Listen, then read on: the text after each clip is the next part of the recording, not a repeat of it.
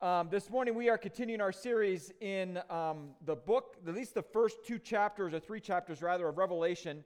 And we've named this series The Seven Challenges of the Church, in which we have been, for the past several weeks, going through, looking at, through the messages that Jesus gives each of the seven churches in modern-day Turkey, actually, and sharing with them, acknowledging the fact that he knows the challenges that they are going through. And what I love about what Johnny just prayed for, I think is absolutely true. That Jesus knew we would be here today. He knew exactly what seat we would be sitting in. Even if we didn't want to sit there because someone else was sitting in our seat today. All that kind of stuff. He knew that we might get coffee beforehand. He knows, actually, when some of you are going to go to the restroom and grab a cookie. He knows. He knows. Nothing is amiss when it comes to Jesus. And I love the fact when Jesus says this to his disciples, he says, listen, as they're worried about, just basic getting through the day, just basic necessities of life. And he says, listen, my Father, he knows when a sparrow falls. Do you not think that he will care more for you than for that sparrow? Yes. It may not seem like it, but it is true. And so we have been looking at the fact that as a church here, as church in general, that there are challenges we face. And let's be honest, they're not the only seven challenges that churches may face. There are certainly many more. It's just not here in the book of Revelation. And I love the fact that we get to look at this. And I've shared this before, and I'll share it again. I love being a part of the church. I really do. And I've shared before, and I'll share it again, that the reason why is so many.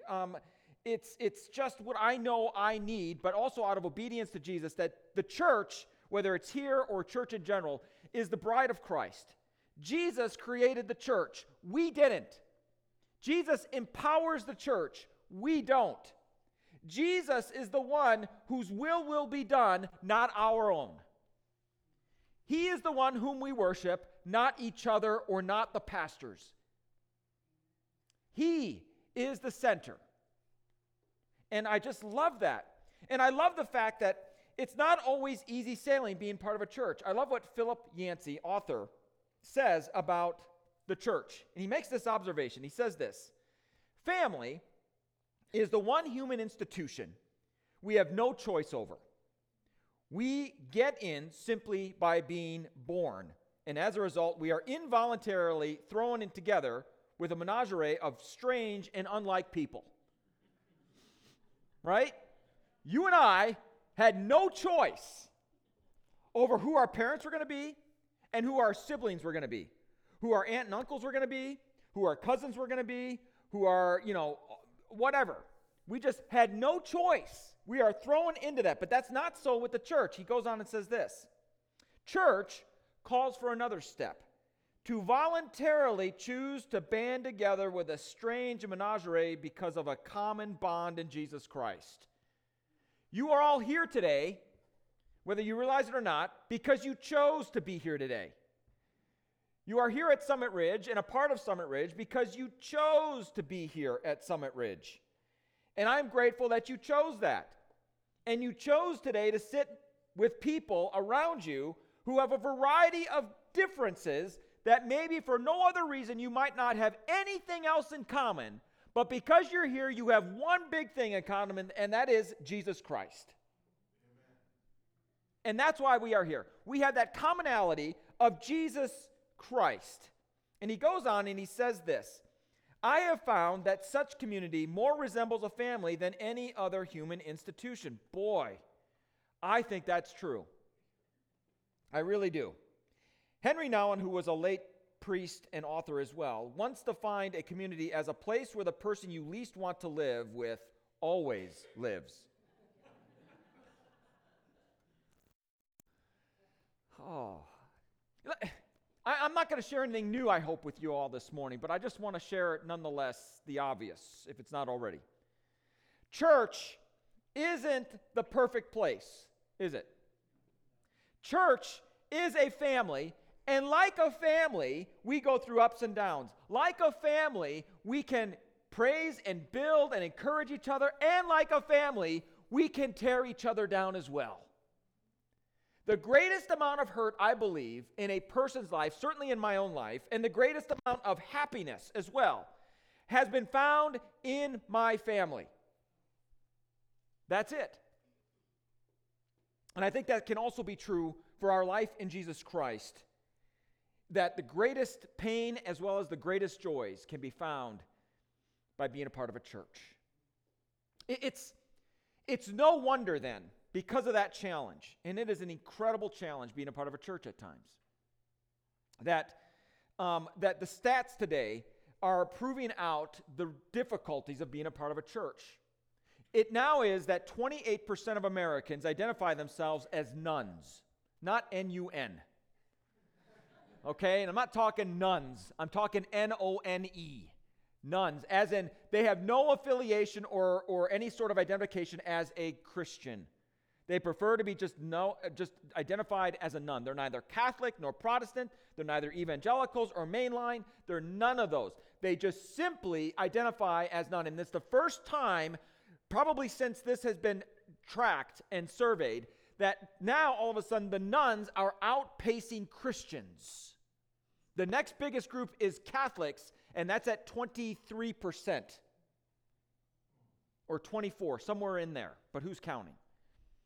That it's just how it is.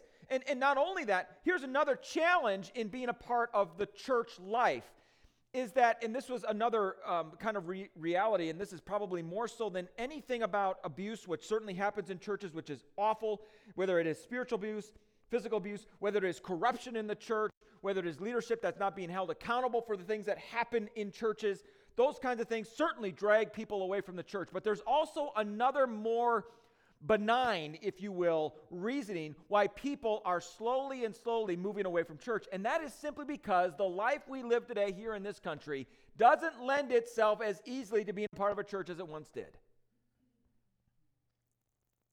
We have more and more choices today than we've ever had, probably in the history of our country. In other words, to say yes to the church means we have to say no to 10 other things.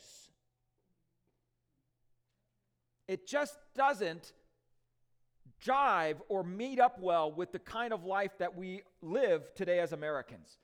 And that is perhaps perhaps maybe even more sad to me than anything else, is that it is the more benign reasons, the reasons we don't even see, the reasons that are just there but they're more harmless, as to why people more and more seem to be moving away from the church. And so this morning, as we come to the next challenge, I've titled this message this morning, Remaining Devoted to Jesus. And I do not want you to equate that the remaining devoted to Jesus means that the only way that can happen is if you are completely devoted to a church. They're not necessarily the same thing. Being part of a church is absolutely incredibly important to remaining devoted to Jesus. But that is not the only component. So do not think that I am saying the only way you can remain devoted to Jesus is by being a part of a church. That's not what I'm saying, although it's an enormously important part. In fact, I've said this before, I'll share it again. I don't know how someone can remain devoted to Jesus and growing in their faith in Jesus without being a part of a church family in order to make that happen. However, that being said, it is difficult at times for us to be devoted to Jesus for all sorts of reasons. And this morning, as we look at this message to this church, we're going to find out an additional reason of why it can be difficult for us to remain devoted to Jesus. And I understand there are theological differences about whether someone comes to know Jesus or whether someone is chosen by Jesus. I understand that. There are volumes and volumes of works that have been written and endless debates, it seems like, written about whether or not we are chosen or whether or not we choose to come to know Jesus. Whether or not Jesus, all of a sudden now, if someone loses their faith, if you've been chosen, then were you really chosen? And this is the world I swim in and live in. You're welcome. And so it leads to some really interesting theological discussions. And so we're going to set some of that aside, although some of that might crop up here, but not by much. I'll keep it at bay as much as I can. You're welcome. But nonetheless, I want us to take a look at this message that was sent to this church in Philadelphia, the city of brotherly love.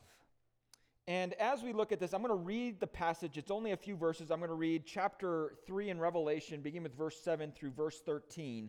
And Jesus is again sharing a message to a church that was struggling. And it is one of the few messages, it's only one of two actually, that Jesus has nothing critical to say about this church. Nothing critical. They are doing nothing wrong. But as we're going to see, they are facing an enormous challenge of remaining devoted to Jesus Christ. And this morning I want us to take a look at what that challenge is and how Jesus responds to them. So, let me read this passage. Here's what it says at the beginning of verse 7 of Revelation chapter 3. To the angel of the church in Philadelphia, write the following. By the way, just an aside, Philadelphia, again, not too far from Sardis on the coast of Turkey there. And it was interesting. It was named after two Greek brothers who were rulers. The older brother who died and the younger brother who took over. And the reason why it was named Philadelphia is the younger brother had shown such devotion to his older brother that the city was given that name out of reverence for how this younger brother had shown just unbelievable devotion to his older brother. So, goes on and says this. This is the solemn announcement of the Holy One, the true one, who holds the key of David. I'll come back and explain what this means. Who opens doors no one can shut, and shuts doors no one can open. I know your deeds. Look, I have put in front of you an open door that no one can shut. I know that you have little strength, but you have obeyed my word, and have not denied my name. Listen, I am going to make those from the synagogue of Satan. That's not the first time we've seen that phrase. Who say they are Jews, yet are not, but are lying. Look, I will make them come and bow down at your feet and acknowledge that I have loved you, because you have kept my admonition to endure steadfastly. I will also keep you from the hour of testing that is about to come on the whole earth to test those who live on the earth. I am coming soon. Hold on to what you have, so that no one can take away your crown. The one who conquers, I will make a pillar in the temple of my God, and he will never depart from it. I will write on him the name of my God and the name of the city of my God, the New Jerusalem, that comes down out of heaven from my God, and my new name as well. The one who has an ear had better hear what the Spirit says to the churches. Wow. What a message, right? Here is this church in Philadelphia that is hanging by a thread.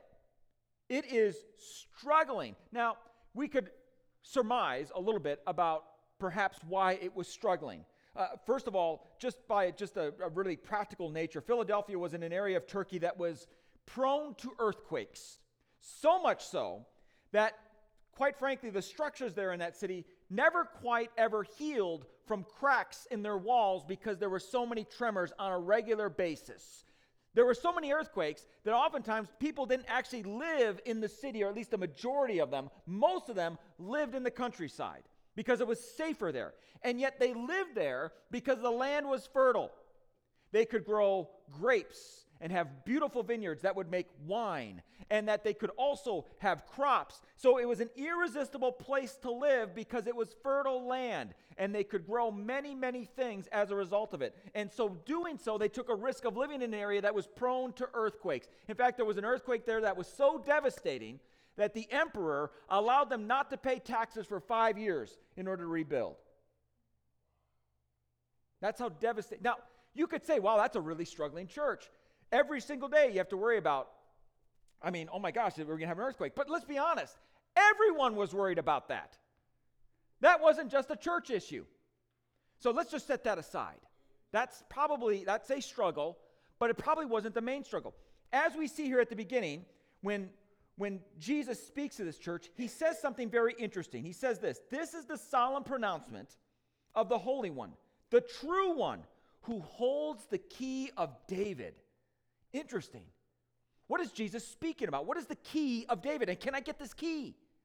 The answer is no, you can't get that key. I can't get that key. It's his key. David is the symbolism of the kingdom. In this case, the kingdom of heaven. In other words, and he says this, who opens doors no one can shut, and shuts doors no one can open. In other words, Jesus is the one who holds the key in deciding who gets into the kingdom and who doesn't. Jesus is the ultimate judge. He is the one who says, you're a part of my kingdom, or he's the one who says, you're not a part of my kingdom. No one else has that authority, not even the church. No one. Now, how can we think that this may be one? And I love this. He calls himself the Holy One, the true one. And he goes on and he says this, I know your deeds. Look, I have put in front of you an open door that no one can shut. In other words, he's telling this church in Philadelphia, listen, I know what you do, and you're doing great things. And I leave before you this open door. You're a part of my kingdom. You get to come in. You get to come in. Now, this was probably important for them to hear, because here it goes on and says this, I know that you have little strength, but you have obeyed my word and have not denied my name. This is what this church did. And it goes on and says this, in the face of this, verse 9, listen, I'm going to make these people from the synagogue of Satan, who say they are Jews yet are not, but are lying. Look, I will make them come and bow down at your feet and acknowledge that I have loved you. Now, there was a synagogue there. More likely, obviously, Jewish people looked at the Christians who were probably former Jews, many of them, if not most of them, former Jews, going on and worshiping Jesus. And perhaps it might be easy to surmise, we don't know for certain, but it certainly might make sense here, that perhaps these Jews were saying to these Christians, you are no longer part of the kingdom of God. You are out. You have gone off outside of the will of God. God has chosen us, and you have chosen not to be part of us anymore. Therefore, you are now condemned. And Jesus makes it very clear, oh no, you're not. And not only that, he makes it very clear that those Jews who say that sort of thing are lying, and they will be surprised. Now, this should not be a bridge too far for us to understand or cross. How many of us have encountered judgmental Christians? That's a very benign question. Let me ask this in a different way. How many of us have been a judgmental Christian? And have said to someone or someone's, you're going to hell. You're going to hell. You stand, and maybe they're doing something that is contrary to the will of God. Absolutely. And we see signs like this all the time. The Super Bowl is this afternoon. I do not care about the Super Bowl this year. I'm just being honest with you all. I don't care. I know. There are some of you who love it. That's fine. Have fun. I'm going to be in a meeting. I'd rather be in a meeting than watch the Super Bowl. But we know what happens at the Super Bowl oftentimes. There are signs and all this kind of stuff. And we see these things at big public venues in which Christians are holding up signs saying things like, homosexuals are going to hell. And they're even more crude about it. You know what? I wish someone would hold up a sign that says, judgmental Christians are going to hell.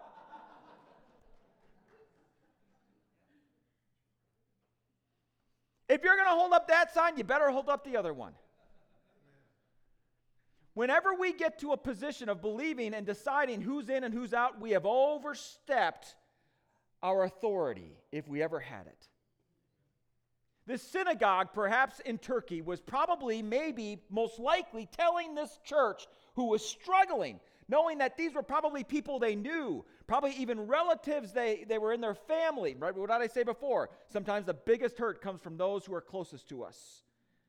And all of a sudden now, here they are worshiping Jesus, obeying his word, proclaiming his name. And in the midst of that, you have these Jewish people, this synagogue, who are probably friends and family members, looking at them and saying, you are in God's judgment. You are not going to be a part of his kingdom.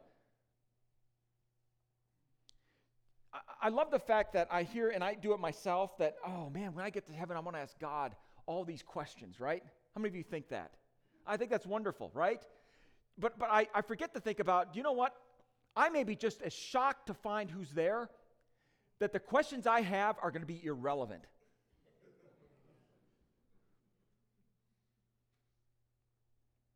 What I think is so fascinating is the fact that we don't get to decide who is in and who is out, but that doesn't stop us from trying, does it?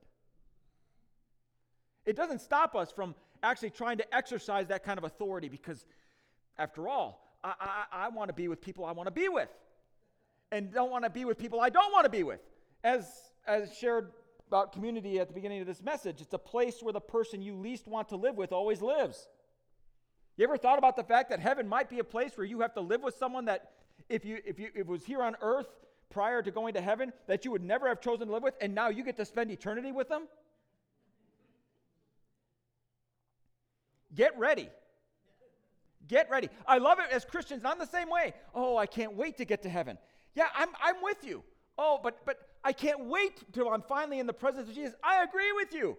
But here's the other thing. We're not only going to be in the presence of Jesus, we're going to be in the presence of other believers who we never thought in a million years they would ever get up there. But we don't hold the key to the kingdom of David. Only Jesus does. There is perhaps nothing worse in a believer's life than to be told after following Jesus, after being obedient to his word, after proclaiming his name, to be told you're going to hell.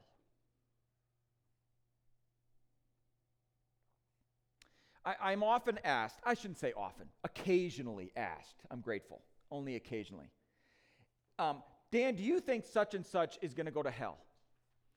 And my response is almost always, you know what, I am so grateful I don't get to decide that. I have no clue, and I'm going to leave that in Jesus' hands. He's the one who gets to decide it. He knows those people and that person way better than I ever could. He's the one who gets to decide that. And there is nothing that produces a crisis of faith to be told that the life you are living for Jesus is the wrong life. There is nothing perhaps more earth-shattering than to have a fellow believer tell you that you are doing it wrong, that you're believing it wrong, that you are saying it wrong, that you are living it wrong. It is just soul-crushing. Incredibly soul-crushing. And Jesus comes to this church in Philadelphia and says, oh, no. The tables are going to be turned. The tables are going to be turned. When I look at this, and I read verse 9 here, in that I'm going to make them come and bow down at your feet and acknowledge that I have loved you. I'm wondering what that might look like in heaven when all of a sudden now these Christians who have been so judgmental now have to face those who they've judged who are now in heaven, and they have to acknowledge, Jesus loved you too, huh? I can't believe it. Yeah, Jesus loved them too. Brothers and sisters, let me just say something. And I might be somewhat controversial. I don't know. That's for you to decide and not for me. I'm just going to say it because I believe it myself.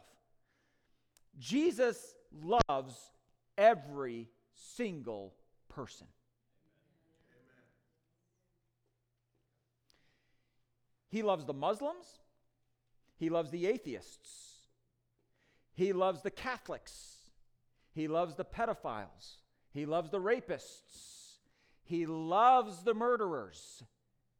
He loves those who lie. He loves those who are self-centered, egotistical, and judgmental. He loves everyone. He loves the children. He loves the older people and everyone in between. Why does he love them? Because he created them. He created them.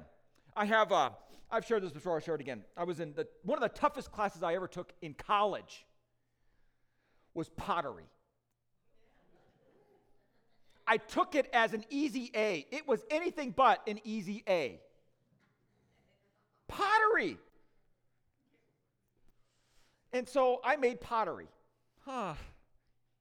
Made is an operative word. And I had to do these presentations of my work, and I looked at them and go, oh, this is just awful. Just awful. However, there are some pieces that I really, I loved them all. But there are some pieces I valued them all, and I kept some of them. Others of them, I gave them away as gifts. And I don't know what happened to them, but I gave them away as gifts. Some of them, and I'm grateful. My mom, she was moving, and I had given her some of my work, and she gave it back to me, and I loved it. I'm grateful she did not throw it away. And I have it at my home, and it's on my shelf there. And my family doesn't appreciate that work as much as I do. They simply don't. If it was up to them, they would say, let's just pack that away for now. But I love this work. This was beautiful stuff. I made this. I have a bowl, and I put a footer on the bowl, and it was like beautiful. And the glaze job, it kind of drips. It's just beautiful. I can't help to think that in some way Jesus sees that in us. Listen, I made you all. I put you on the potter's wheel, and I crafted you, and I formed you, and I love you. There are other people that may want to put you away. Not me.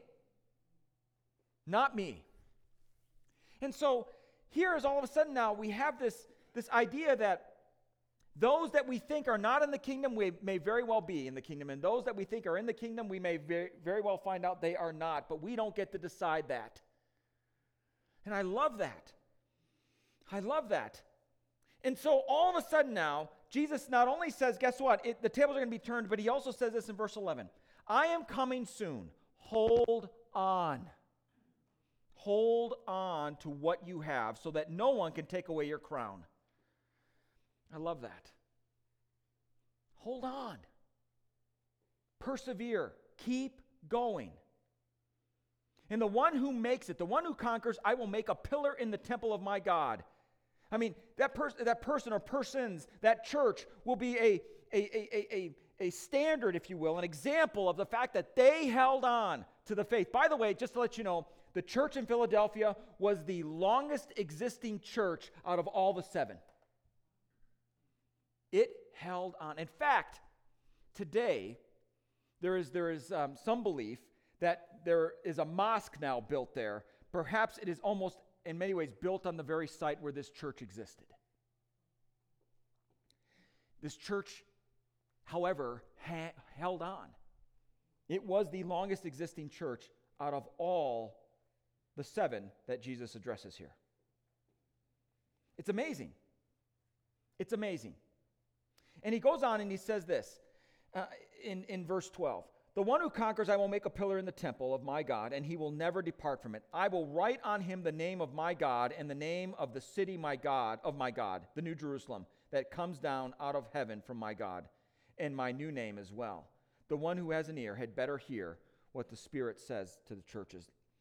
What I love about this is that this church is going through this journey of discipleship and following Jesus that in many ways can mimic our own journey. I want to share a little bit about a resource I came across. It's a book titled The Critical Journey. And it's a really fascinating study of discipleship and the stages of discipleship. It's not the book on discipleship, by the way. The Bible is, okay? But however, I think it gives a phenomenal insight into perhaps stages that many of us who follow Jesus may go through. And that perhaps this church here and the believers here went through. And the first 3 stages are the most common stages that I think that maybe most of us are familiar with. We come to know Jesus, stage 1. We come to accept Jesus. What a phenomenal time that is, a phenomenal day. And we are excited about coming to know Jesus. And then stage 2 is all about learning about Jesus. Man, we are just growing. We join summit groups. We get into things. We get in people's lives. We join a church. We get in, all of that kind of stuff. And we just grow. I mean, we're sitting there during the pastor's messages, and you're just writing feverishly all the notes because every word from the pastor's mouth is just manna. I notice not many of you are writing. I don't feel bad about that. And then the third stage is we begin to serve out of our love for Jesus. And we get involved in all sorts of things inside the church and serving, and maybe outside the church and serving there. And it's a beautiful, beautiful time, and we love it. And the church as a whole is oftentimes very, very good at those first 3 stages. And then we come to stage 4, which is oftentimes known as the inward journey. And at the end of stage 4, we oftentimes, if people are on this track, oftentimes hit a wall. And that wall often comes up from a kind of personal crisis. It could be a crisis of faith brought on by a divorce, a crisis of faith brought on by losing one's job, a crisis of faith brought on by an illness, whether an illness of yourself or an illness of someone you love that has that illness, or it's brought on maybe by the death of someone close to you. It's some sort of, perhaps some sort of personal tragedy that happens, or some sort of crisis of faith. You came across something that really wrecked your world, and you didn't know how to deal with it, and you hit that wall, and it's a very, very hard wall. And here's the thing about this wall. No matter what you do, you can't go around it, you can't go under it, you can't go over it, you just can't. So here's what oftentimes happens in those moments. One of two things happens to people who hit this wall. One is they leave the faith. They leave the faith. Or two is they leave their local church and go join another church, and all of a sudden when they join that another church, it's like, oh, I found Jesus again. But what they don't realize is they're just simply repeating the first 3 stages. And it isn't long, or maybe, before they hit that wall again. Before they hit that wall again. And there's only one way to get past that wall. You can't go under it, you can't go over it, you can't go around it, you got to go through it. And oftentimes in those moments, and I'm going to say something, perhaps another controversial thing here. It may not be enough, although it's still incredibly crucial, that not enough devotional time, prayer time, reading your Bible time is going to help you get through that wall completely. You need additional things, such as a spiritual mentor, maybe even a counselor, maybe even a therapist, maybe even medication to get you through it. It's that inward journey. That inward journey, by the way, is marked by your will meeting God's will face to face. And who's going to win? It's your will meeting God's will face to face. And those who work through this, and by the way, the steps I'm describing here could take years. Years. There are many who may not even get to that 4th stage, not because there's something wrong with them, but because they have spent, it's wonderful, they spend so many years in the first 3 stages, it's great. But it could take years to get through that wall. It is where your will meets God's will face to face. But those who go through this wall, who allow God to do the hard work in their lives, bringing up things that need to be addressed. And that's the thing, brothers and sisters, that I think have always been very good about as a pastor. I'm trying to be about sharing, is that when you come to know Jesus, if there are areas in your life that have to be addressed, trust me, they're going to be addressed. If there are wounds in your life that you have, trust me, Jesus wants to heal those wounds, but the way to heal those wounds is to rip off whatever concoction you have put on it, whatever homemade remedy, whatever kind of bandage, whether half, whatever it is, that you have placed over it to kind of say, okay, I've got that covered up enough, I can go on living. Chances are Jesus may want to come in there and let's do this properly. And oftentimes, as you know, if a bone is healed incorrectly, what do you have to do? You got to re-break that thing. And that is hard. It is awful so that it can heal properly. However, those who have come out of it go into stage 5, which is the outward journey. And that journey is very much the idea of being able to simply love others because you have experienced for the very first time a level of love that you know that God has for you that up until this point you have not realized. In other words, this stage is often described as losing yourself and finding yourself at the same time. And then the 6th stage is living out that life of love. And it is painful, difficult, not easy. This may not be everyone's journey. I'm not saying it is. But I share that with you this morning because you are looking at a pastor and at a person who has hit that wall. I mean that really. You are looking at someone right now who is trying to venture through this wall. You're looking at someone who is as trying to get healed and as wounded and has operated out of my woundedness in ways that may not have always been healthy, may not have always been good, but nonetheless trying to now address that Jesus is bringing stuff up. And this has been, for lack of a better way of saying this, perhaps the hardest 3 or 4 years of my entire life. Certainly ministry. I remember when I first joined and got into ministry, there were stats that said, just hang into a church. After about year 12 or 13, it just gets a lot easier. They're liars. That wasn't my journey. You know what the temptation is for me? Oh, I think God might be calling me out. Time for me to go pastor a different church. It happens with pastors too, by the way. It does. But you know what the reality is? I don't think that's what God is saying to me. I've tried. I've asked people, oh, please, just give me something, some excuse. Nope. I got the exact opposite. Oh, for crying out loud. I'm seeing a counselor. Yeah, I've seen him on and off for years, trying to work through this stuff because it's hard, because it's difficult, because it's not easy. And the reality is, I could go to a new place. I could change my environment. But you know what the reality is? I will probably hit that same wall again. And again, and again, and again. And I share this with you, not to show off, but to share this with you, hopefully to understand that it's okay if you need help. It's okay if you are struggling in your faith. You're not the only one. The Bible is filled with people who struggled in their faith. Job is one of the most obvious ones. That man hit a wall.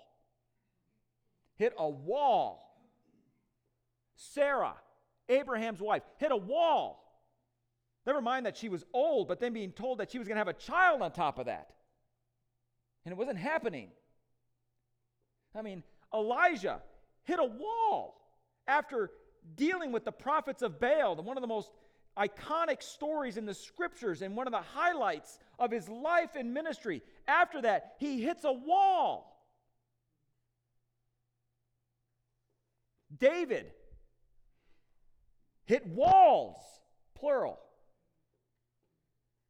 The scripture is filled with people who hit these walls, and this is where the real work begins. Brothers and sisters, I want you to know, if you are here today and you are hanging by a thread like this church in Philadelphia was hanging by a thread, you're not the only one. You're in good company. And let me say this. I want to encourage you, hold on. And let me also say this. You can't do this alone.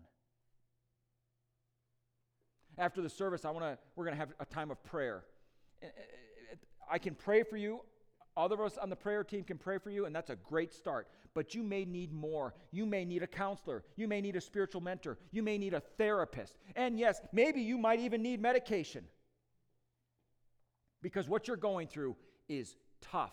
I have been in churches and have heard pastors talk about the evil of medication. And I want to tell you here today, I think medication can be a good thing. In fact, dare I say, even a necessary thing. And anybody who tells me, oh, Dan, you just don't have enough faith.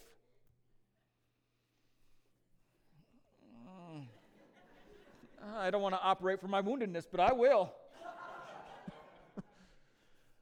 I just want to tell you, and maybe medication is not for you. It's totally, I just want to tell you, it's okay, brothers and sisters. It's okay if you're struggling.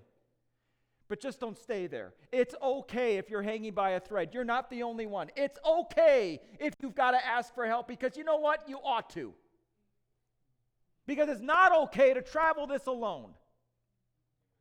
It's not okay to be a disciple and not connected with other believers when you are struggling, even when you're not, in your faith. I want to tell you, it's okay. And here's the other thing I want to tell you, what I love what Jesus says here. it won't last forever. It won't last forever. You might be going through some really heavy stuff, and I just want to tell you, you might not be able to see the end. That tunnel is dark for as long as you can see. And I want to share with you today, that tunnel will not last forever. A light will dawn. The opening will happen, and you will once again come out of this. Which is why I want to encourage you all. My personal opinion, in addition to reading Scripture, which is really important, can I just encourage you all to read things by people who have been through the soup and have come out of it? I have encountered many Christians who have written books that, have you ever experienced any pain in your life? Has it always been lollipops and sunshine and rainbows? Seriously? Have you ever dealt with a crisis? You cannot simply think your way out of this. You cannot simply wish your way out of it. This is where the hard work begins, brothers and sisters, but it is so worth it. So let me pray for us. I don't know how to end this with a nice, tiny bow on. But I just want to pray. I want to invite our worship team to come up. Yes, you guys take the hint. See, we just do things like, we just know, like, oh, Dan's getting ready to stop. Can almost sense it. And I want to just pray for us. And I'm going to give us a blessing, but then I want to have our prayer team come up, not during the song, but after the service. And I'm going to have Marianne also, she'll be back in the room back over here if you want a more quieter environment for prayer. Let us start there. Let us start there. Let us at least give you an opportunity, if you are going through some really tough stuff and you're at a crisis of faith, let us just affirm on you that you are not alone, that we love you, that we are here for you, and we will do our best to help. But hold on. Father, I want to pray for every single person here this morning. I am so grateful, Jesus, that you have brought us all together, that you have knit this community of people in such a way that if we were to ever do it ourselves, we would never have come up with this. But Jesus, that's the beauty of who you are. That is the wisdom that you have. That is the fact that you own the keys to the kingdom, and you are the one, Jesus, that is the final decider of who's in and who's out. Father, I pray for every single person here this morning and online who may be in a crisis of faith. They have hit a wall, Jesus, and they are struggling, like I am struggling. They are going through some really tough things, like I am going through some really tough things. Jesus, I want to pray this morning that you would just affirm them this morning, that you see what they are going through. It is not missed, Jesus, by you. That you love them so much that you want them to experience that love in such a real and profound way that perhaps the only way for them to do so is to go through this wall and come out the other side. I pray this morning, Jesus, that you would bring healing, that you would bring growth, that you would bring a sense of awe to every single one of us in the knowing in some small way of how deeply loved we are, Jesus, by you. Oh, Jesus, thank you. Thank you. It's your holy and precious name that we pray, and all of God's people said, Amen.